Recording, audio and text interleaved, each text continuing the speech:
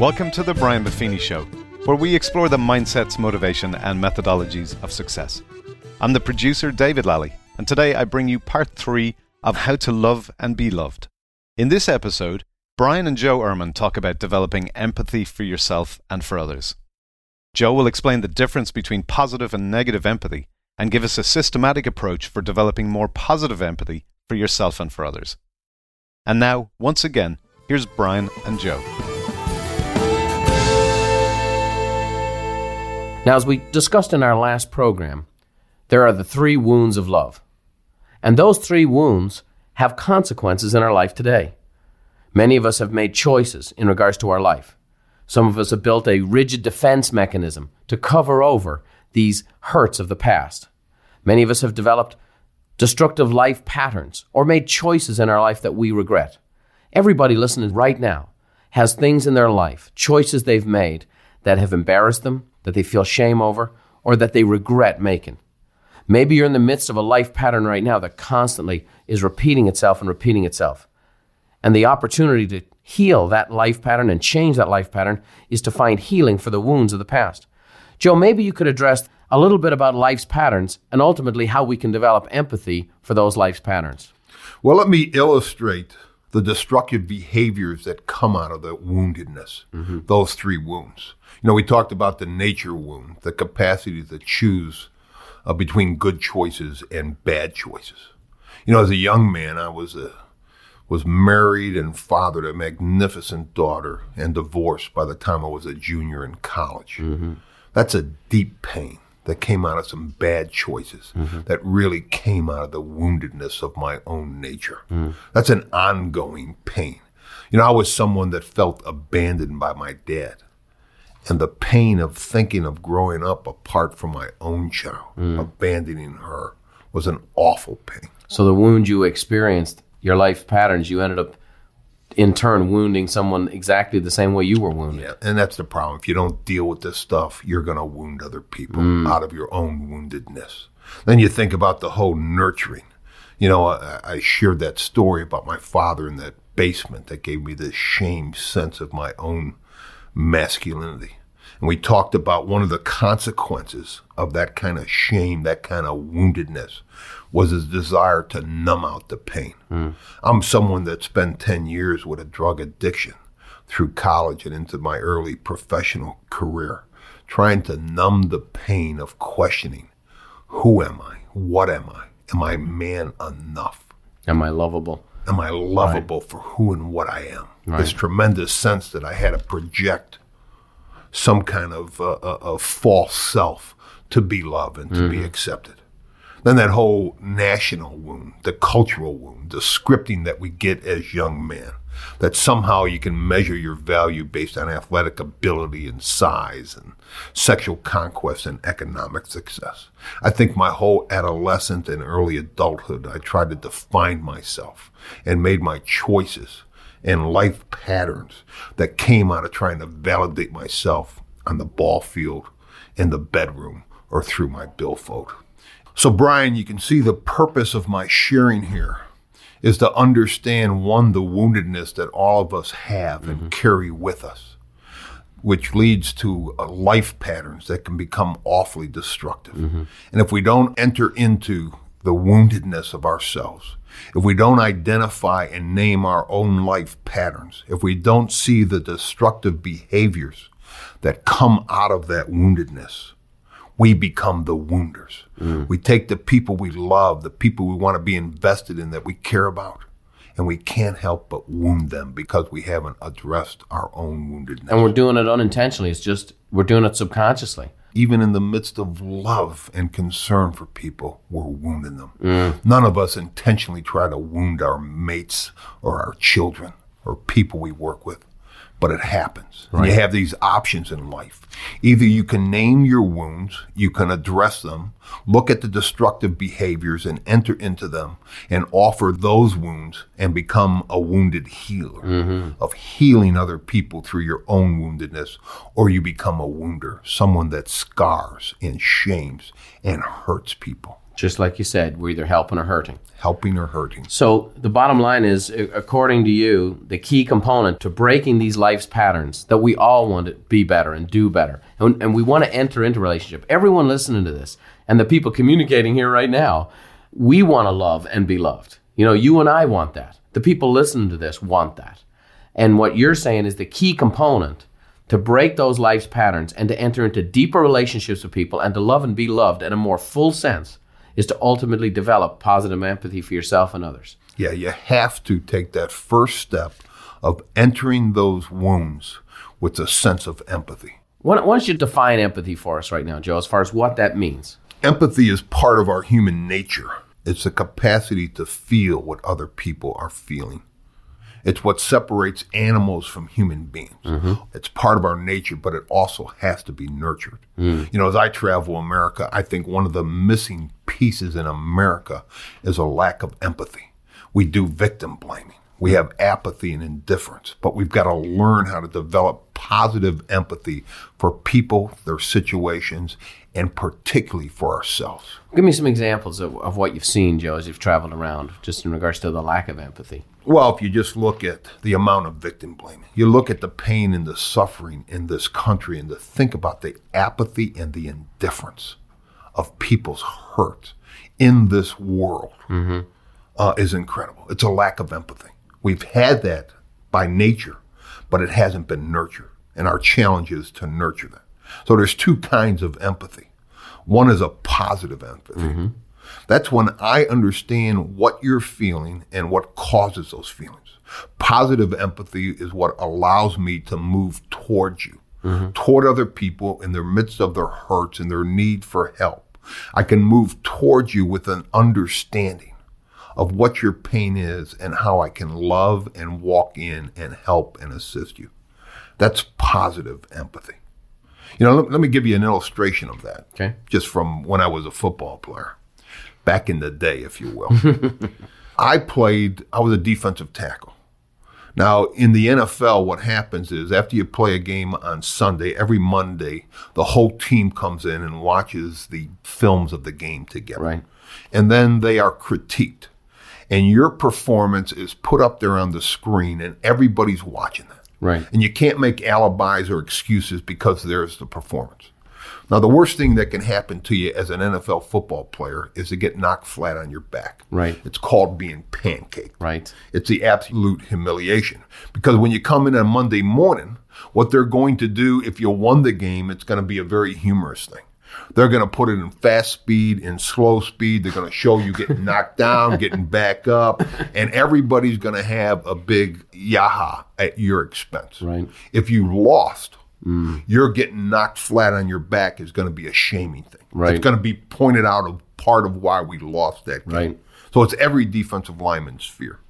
So I entered my rookie year, and twice a year for 60 minutes a game, I had to line up against John Hannah.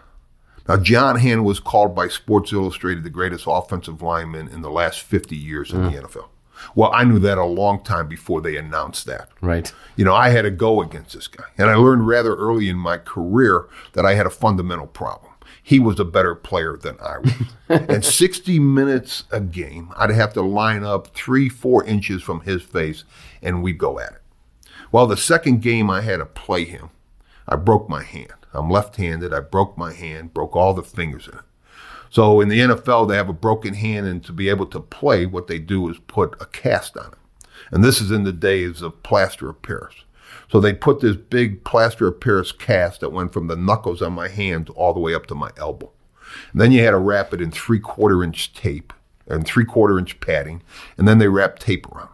So I've got this broken hand. Now I've got to go play against John Hannah, who I've already got a fundamental problem with. He's better than I am. And I'm thinking, how in the world am I going to compete with this injury? Then it dawns on me that the head slap is legal, which means that being a left-handed player, I could get in my stance, and every time the ball is snapped, I could wind up and whack him in the side of the head. So I did that for 60 minutes. And you got a cast on your hand, right? I've got a cast on my hand. I hear that plaster of Paris hit the plastic on his helmet, and I'd hear this little groan come out of him. Now, I didn't do any better against him during the game, but I felt a whole lot better after the game. But what I did was, once my hand healed, I had the doctor bivalve that cast. And for the next 5 years, every time I played New England, I put that cast back on, just so I could compete with John Hannah. And he was a man of this great integrity and character, as far as I could tell. We never communicated during the course of a game. But we're playing against each other all of these years. I'm whacking him with the cast, and then he's beating me. So we get in this game. My brother had just died. I've gone through this spiritual transformation. I'm trying to understand, who am I? Mm-hmm. What's my purpose in this world? What am I really about? And I'm playing a game against Hannah, and I was a pass rusher. I had this great move where I'd kind of fake one side and I'd jump around the other and hopefully go to the quarterback. So I go and put this move on Hannah, and suddenly he reaches out with both fists and all of the power of his body and catches me right in the chest. And I find myself just elevated, parallel to the ground, suspended in air. Uh-oh. I'm in front of 60,000 people in the stadium, national TV, and what's the first thought on my mind as I'm suspended in his air? Monday morning films. Right. I'm going to be shamed or humiliated or laughed at. So as I hit that ground, I'm kind of laying there, feeling all of these emotions. And for the first time in 7 years, John Hannah comes over. He reaches out his hand and offers to help me up off the ground, and then says, "I'm sorry to hear about your brother, but congratulations on your own spiritual quest." Boy, that was positive empathy that he had for me. He understood what I was feeling, and he moved toward me with love and acceptance. That accomplished something in our relationship that otherwise couldn't have been accomplished. That's positive empathy. Understand what somebody else is feeling and move towards them with love and acceptance. So let me ask you this, Joe. I don't know if you and John Hannah became the best of friends from that day or not, but what happened to your relationship after he was empathic towards you? You know, it's interesting. We never developed a relationship, nor have we talked, but I feel this incredible bond with him. He gave me a word of hope and affirmation. So there was a connection. There was a connection there to this day that still exists. And when I tell that story, I can remember the feeling of him moving toward me. And this affirmation after really a destructive behavior toward him in a very competitive situation. Right. Boy, he had an empathy that touched my soul. And there was almost a closure to it. It was a closure to it. Yeah. See, that's a beautiful thing, because when we have this closure, then we're able to move on. And it's one of those life patterns that maybe was destructive at that time that now has stopped in regards to that That's situation. exactly right. It ended a behavior. And again, that's what this is all about. It doesn't necessarily mean you're going to be best friends with everyone. It doesn't mean you're going to be in deep relationship with the whole world. But it does mean that as you walk and go through life, that you can experience love with other human beings, whether it's deep, intimate love or casual acquaintance love, and have a more full and rich life. Yeah, it helps us enter into relationships because what he did in me trying to hurt him, he gave me forgiveness in the midst of that. And that forgiveness allowed us to bring closure to an unhealthy part of our relationship and could move that now into a positive, full-blown relationship. So I got to ask the question, did you lose the cast the next time you played him? I did. I radically did. I was so guilty. What I really thought when he said that to me was now he's employing psychological warfare. I didn't know what to do with that the rest of the game. That's right. He pancakes us emotionally. Beautiful. Joe, you've talked about the two types of empathy. Obviously, empathy is our capacity to know and be able to feel what someone else is feeling. But there's positive empathy and negative empathy. Maybe you can walk us through that.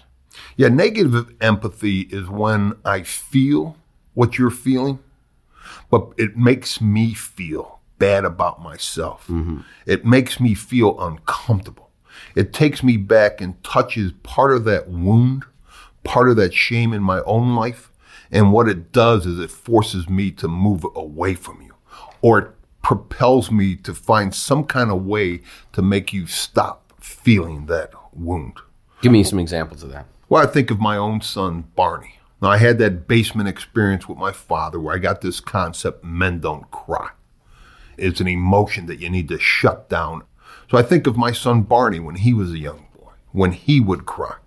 I remember everything inside my mind and in my gut would just want to scream, stop it.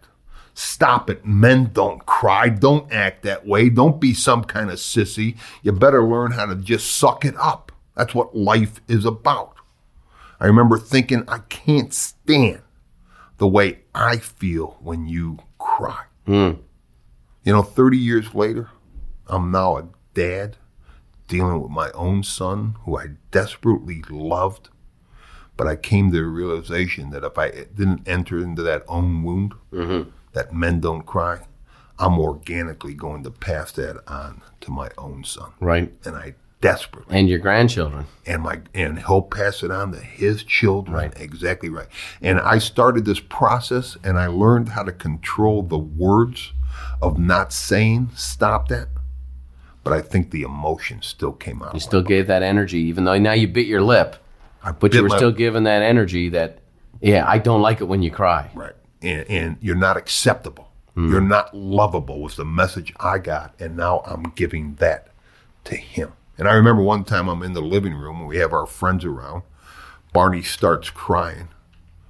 And because my friends were there, I remember reaching out to him to give him love and acceptance that was atypical in my behavior. And I remember him running right by me to my wife, who gave it to him naturally. Sure. He knew. Sure. He knew. He wasn't going to let you grandstand. Yep. He wasn't going to let you grandstand empathy, huh?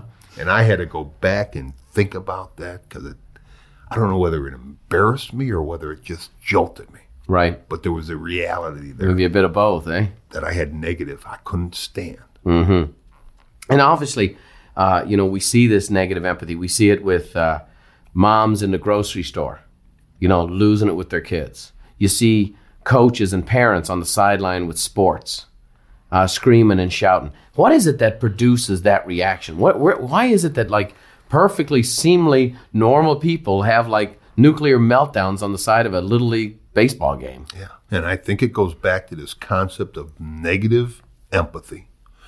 People that have been wounded and have developed negative, destructive life patterns and behaviors.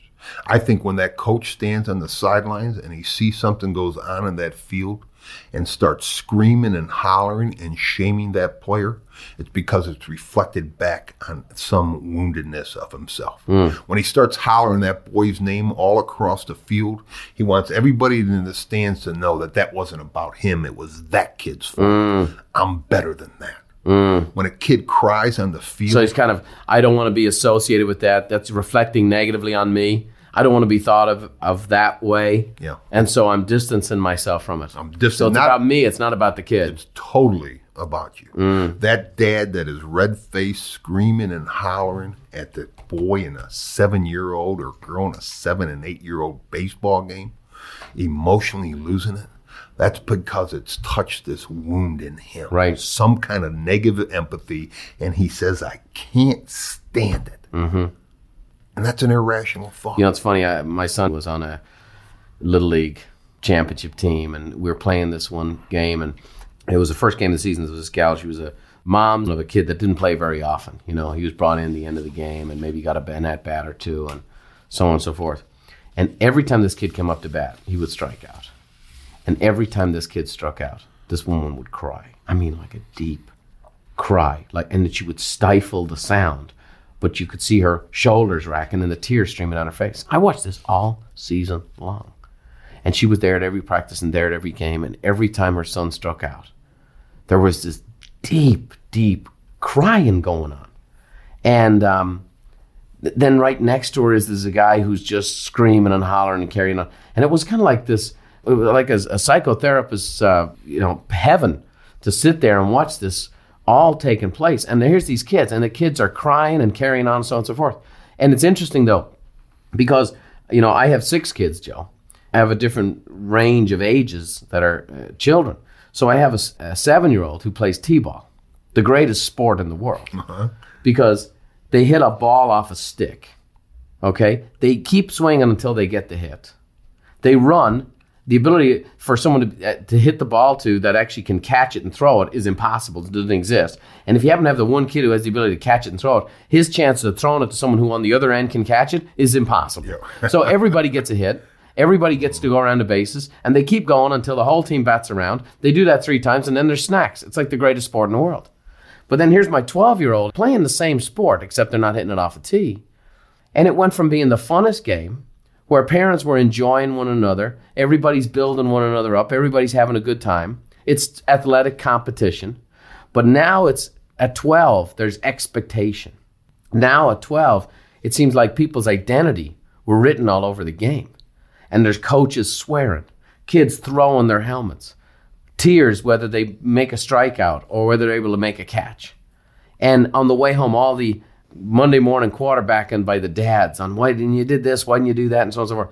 And it went from being the most enjoyable sporting event I'd ever been at in my life, at T-ball, to quite frankly something that was unhealthy. And as an Irishman, I grew up in athletic competition. I played in sports and achieved at all these different levels myself.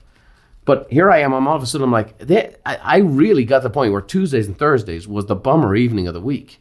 Because I was going to sit out there and watch this baseball game. And as much as I like to compete, as much as I wanted my son to do well, and the team to do well, and the kids to play well, I remember feeling this dread of going into this emotional cauldron.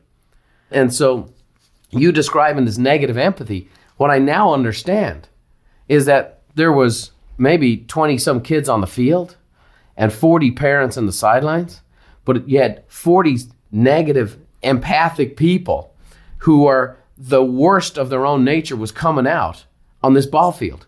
Some of them were bad losers. Some of them were bad winners, right? Yeah.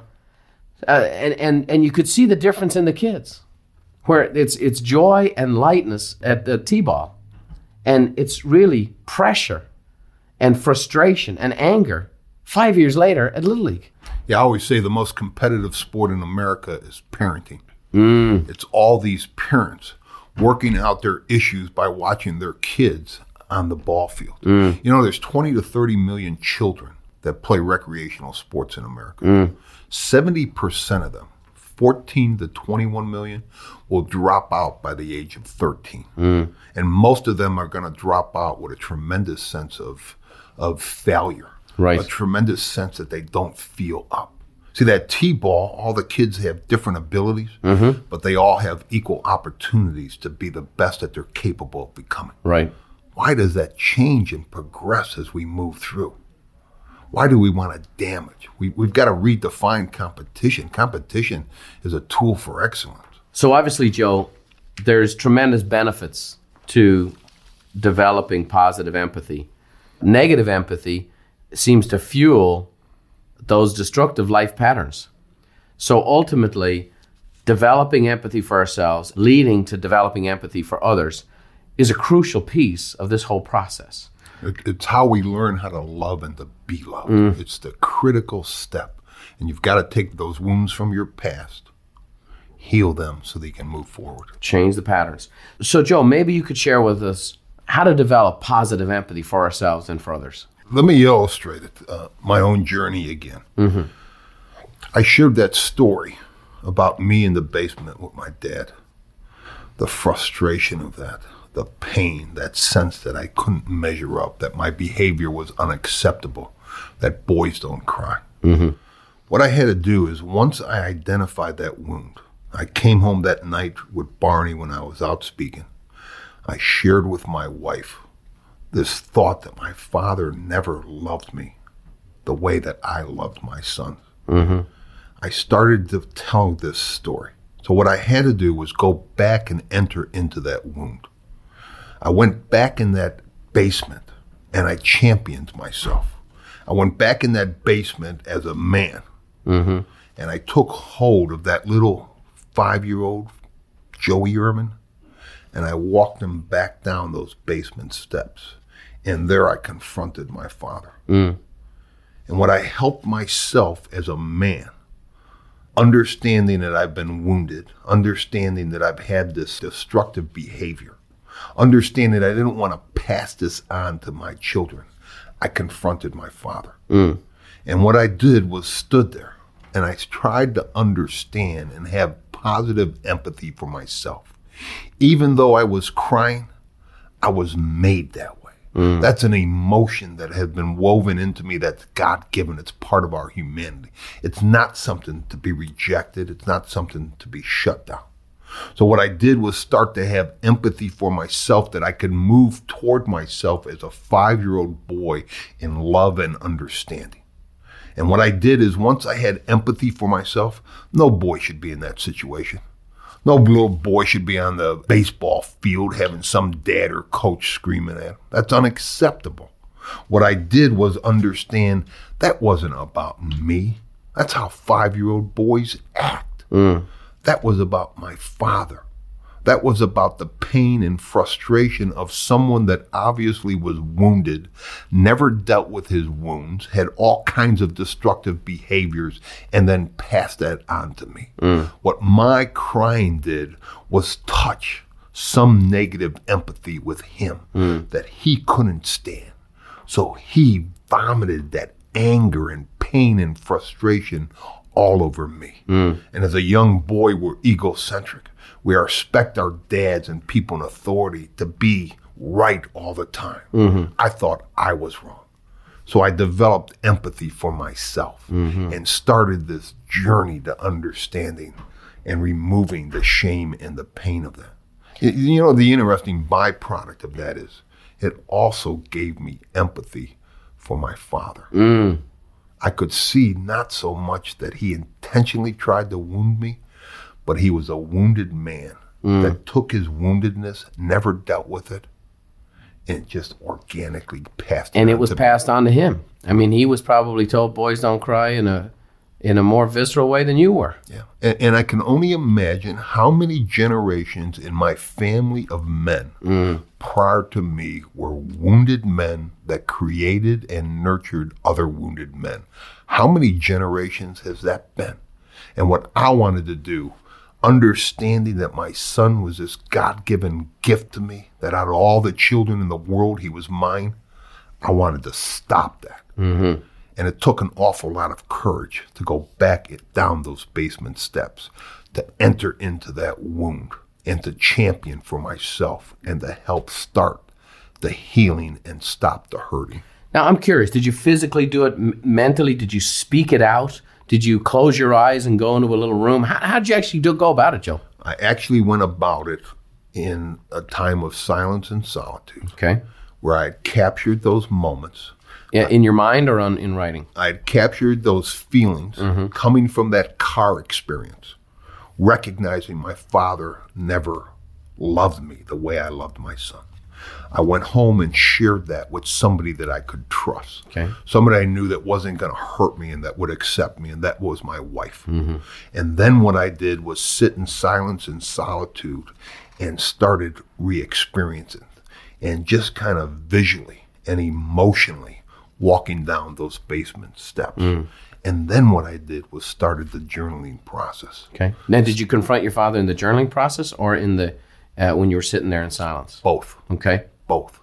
But you have to connect both the right and the left side of the hemisphere. Not only the emotional, but the cognitive pieces as well. That's why journaling is so critical. I had the emotional piece as I walked down those steps in my own mind, but putting that on paper, it made it concrete. Sure. It gave me a platform. I didn't understand all of this the first time I put it down, but I could continue to go back and look at that and continually dig deeper as I understood it. Then what happened for you? What happened as a consequence, as a result of going through this process? I started redefining my understanding of who and what I was. You know, I talked about those 3 questions. Who am I? Who will love me? What can I do with my life? That radically changed all of that. I understood that it wasn't about me that didn't receive a father's love. My father was wounded and didn't have it to give to me. I started accepting who and what I was and all of those emotions, which ends up now allowing me to go back to my wife, to go back to my relationships, and bringing more of me into those relationships. I didn't have to hide that piece. I didn't have to shut down those emotions. I now walk into a marriage relationships, into a relationships in my community with friends in a more holistic kind of way. Sure. I came from behind that wall and I started knocking down that facade, and I started to let people come and see who Joe Ehrmann really was, not just the pretense of Joe Ehrmann. So you had to kind of walk away from the moniker of the brand of the NFL defensive tackle and the tough guy with the broken fingers and the 13 years in the NFL. But now you were Joe Ehrmann, the man who was interested in loving and being loved and entering into a relationship with people.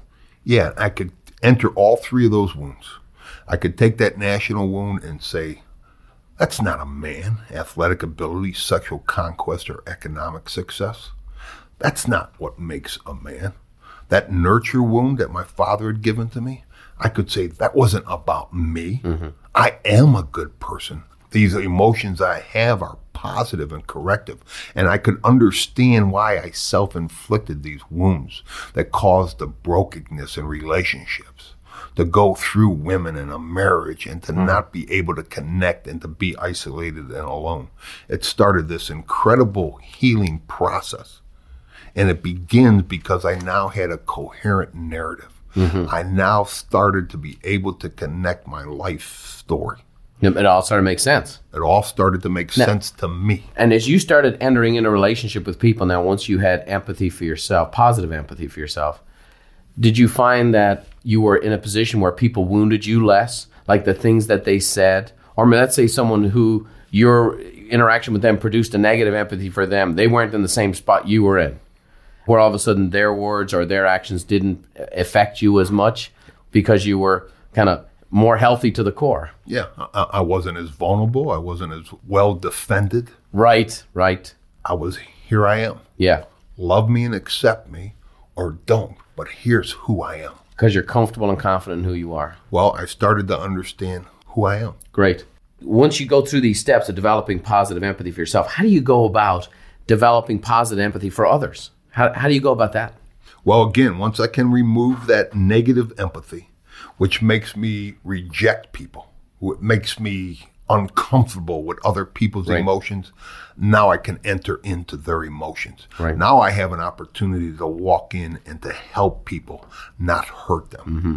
Now I have this capacity, and I can teach, and I can lead, and I can parent others, and I can help them make sense of their stories. Because now I am this wounded healer. Mm-hmm. And when I deal with men, here's what I know about all of us as men. We have this little wounded boy in us, because all of us have that square with somebody that came in and hurt us. We have that experience. Mm-hmm. Boy, to be able to share my woundedness with somebody else and allow them to verbalize their woundedness in a safe, secure way, that's the bonding. That's what John Hannah's story did with me. Right. He allowed me to overcome destructive things to form relationships with him. Powerful. Brian, let me give you an example, just with my son, Barney. Mm-hmm. It's 12 years later. Barney is now 6'5". He's a 220-pound athlete, tremendous young man. We're sitting at the dining table, and he's sharing a story that happened during the day that his friend got expelled from school. Got in some trouble, and they expelled him. And Barney is feeling the grief and the loss of his friend being expelled. He also has a sense of the injustice of it, because he did not think that what his friend did merited being expelled from school. Mm-hmm. And he just starts to weep at the table. And my emotion at that time wasn't a negative emotion. It wasn't stop that, men don't cry. I was filled with a warmth that I had helped nurtured a young man that now was weeping over the hurt of his friend because he had empathy for his friend. And it had become a positive empathy for me that I could move toward him in love and acceptance and affirm his weeping, his compassion, his empathy, his concern for his friend. And you created a safe environment for him to obviously do that, and he feels safe and accepted sharing his heart with his dad. Yeah. And it ended this whole destructive behavior in myself because now I felt positive that I had helped to create a young man, a man that's going to be a great dad, a man that's going to be a great husband and a friend, a man that can learn how to love and to be loved in this world. All because I took the courage to enter my wounds, to name them, enter the wounds, and then change the behavior. Powerful. So just to give us the how-tos, Joe, give us the practical steps to walk through this, that the folks listening to this can have this type of transformation in their own life and begin this journey. Yeah. I want to take them back into their journals. Okay. Because here's what I know. The journal is the journey. And when you start writing, you start digging deeper. So what you have to do with this journal is understand that this is a place of privacy. This is your journal. That privacy is to be respected. And when you understand that, and when you can protect that, it allows you to be honest.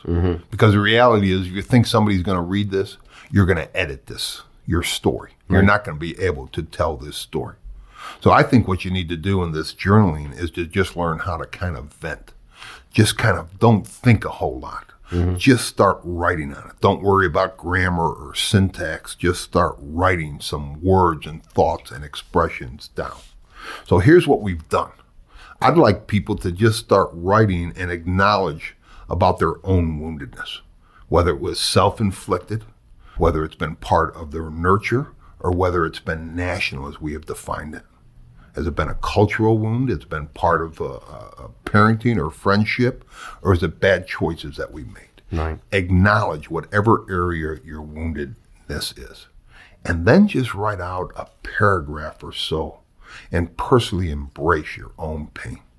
Get in touch with the anger and the hurt and just vent on that in your journal. And then start thinking about, once you've identified that, how might you champion yourself? How might you go back into that area of woundedness now as an adult? See that it was wrong. It wasn't really about you. And learn how to develop empathy for yourself and write out those feelings of positive empathy about the situation in which you were wounded. In regards to this, what part does faith play in this whole process? It's obviously difficult for a person to heal themselves. What part does faith play in this healing process? Well, I think faith is a tremendous piece because, again, it's about transcendence. It's about transcending yourself to some kind of higher power, some kind of rhyme and rhythm of this universe. So in my own champion, in my faith tradition, we hold that the Son of God is Jesus. Right. And what I did was not only go back down in the basement as an adult with the young Joey Ehrman, I also took Jesus, my higher power, down into that basement. And I allowed him to speak words of love or affirmation to me. See, I think a lot of us are so wounded, we need to just be in silence and solitude. And we need to somehow hear the still whisper of God speak words of love and acceptance and hope to you. Because ultimately, how to love and be loved has a tremendous spiritual connotation to it. And many people have a wound that they may even feel was inflicted to them by God. Yeah. And so they have a God wound. And that's how they've described it. And so having an opportunity to develop empathy in their relationship with God. Because in my life, what I've found is that in direct proportion to how someone has a relationship with God, they seem to have a relationship with other people. And so I just wanted to hear what your particular process was there, and that's was you not only did you champion yourself, but in your faith tradition, you found that your relationship with God, that you allowed God to be your champion in the healing process here. Yeah. Think about it. The most powerful spiritual movement, healing movement in the world is AA, Alcoholics Anonymous. It takes all of those destructive behaviors, the numbing out, the burning out, and the dropping out. It seeks a higher power. You name what faults you did, what hurt you had, how you hurt other people, and then you seek some kind of forgiveness for that and acceptance of self. Powerful stuff, powerful stuff. So just to summarize here, we've defined empathy itself, and now we know the reasons for empathy. That if we don't develop positive empathy in our life, we're going to continue to live in the consequences of our woundedness. That not dealing with those wounds or ignoring them or saying, suck it up, they don't exist, get over it, that those wounds still exist and life's patterns will be developed as a consequence of them. And those life's consequences and those choices that we make develop these patterns, some of which are destructive, some of which show up in big ways, whether it be drugs, alcohol, or abuse, or some that show up in other destructive patterns, how we interact with our spouse, our loved ones, how we scream on the sidelines of a ball game, how we actually deal with other people and the reactions that we have, whether someone is doing something that just annoys us because it's something as part of our life's patterns that we just haven't dealt with. And that we either develop positive empathy for ourselves and for others, or we will live in an environment of negative empathy, and that will bring out the worst in us. And those patterns will continue to recycle themselves until we either help or hurt. We either are the people who help other people and develop relationships around us and encourage relationships around us, or we become the wounder ourselves. And that the very wounds that we haven't dealt with will manifest themselves in our life patterns, and we will then wound other people, our families, our children, so on and so forth. Very powerful information here. The key to journal. The key is to sit in solitude. The key is to ask yourself, who am I? Who will love me? And what can I do with my life? Thanks for tuning in today. Be sure to join us for part 4 as Brian and Joe discuss the process and purpose for healing.